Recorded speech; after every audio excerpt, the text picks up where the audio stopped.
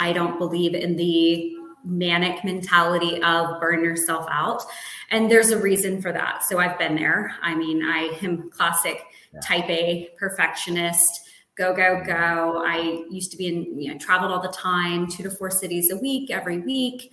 I mean, I worked very hard and certainly burned myself out to a certain extent. And I've spent probably at this point over half a decade now working to recover my health, my well-being, my mental health, and my just general happiness. And I'm a big believer that we can achieve that balance when we're kind to ourselves and when we are respectful of how we have everything symbiotically work together.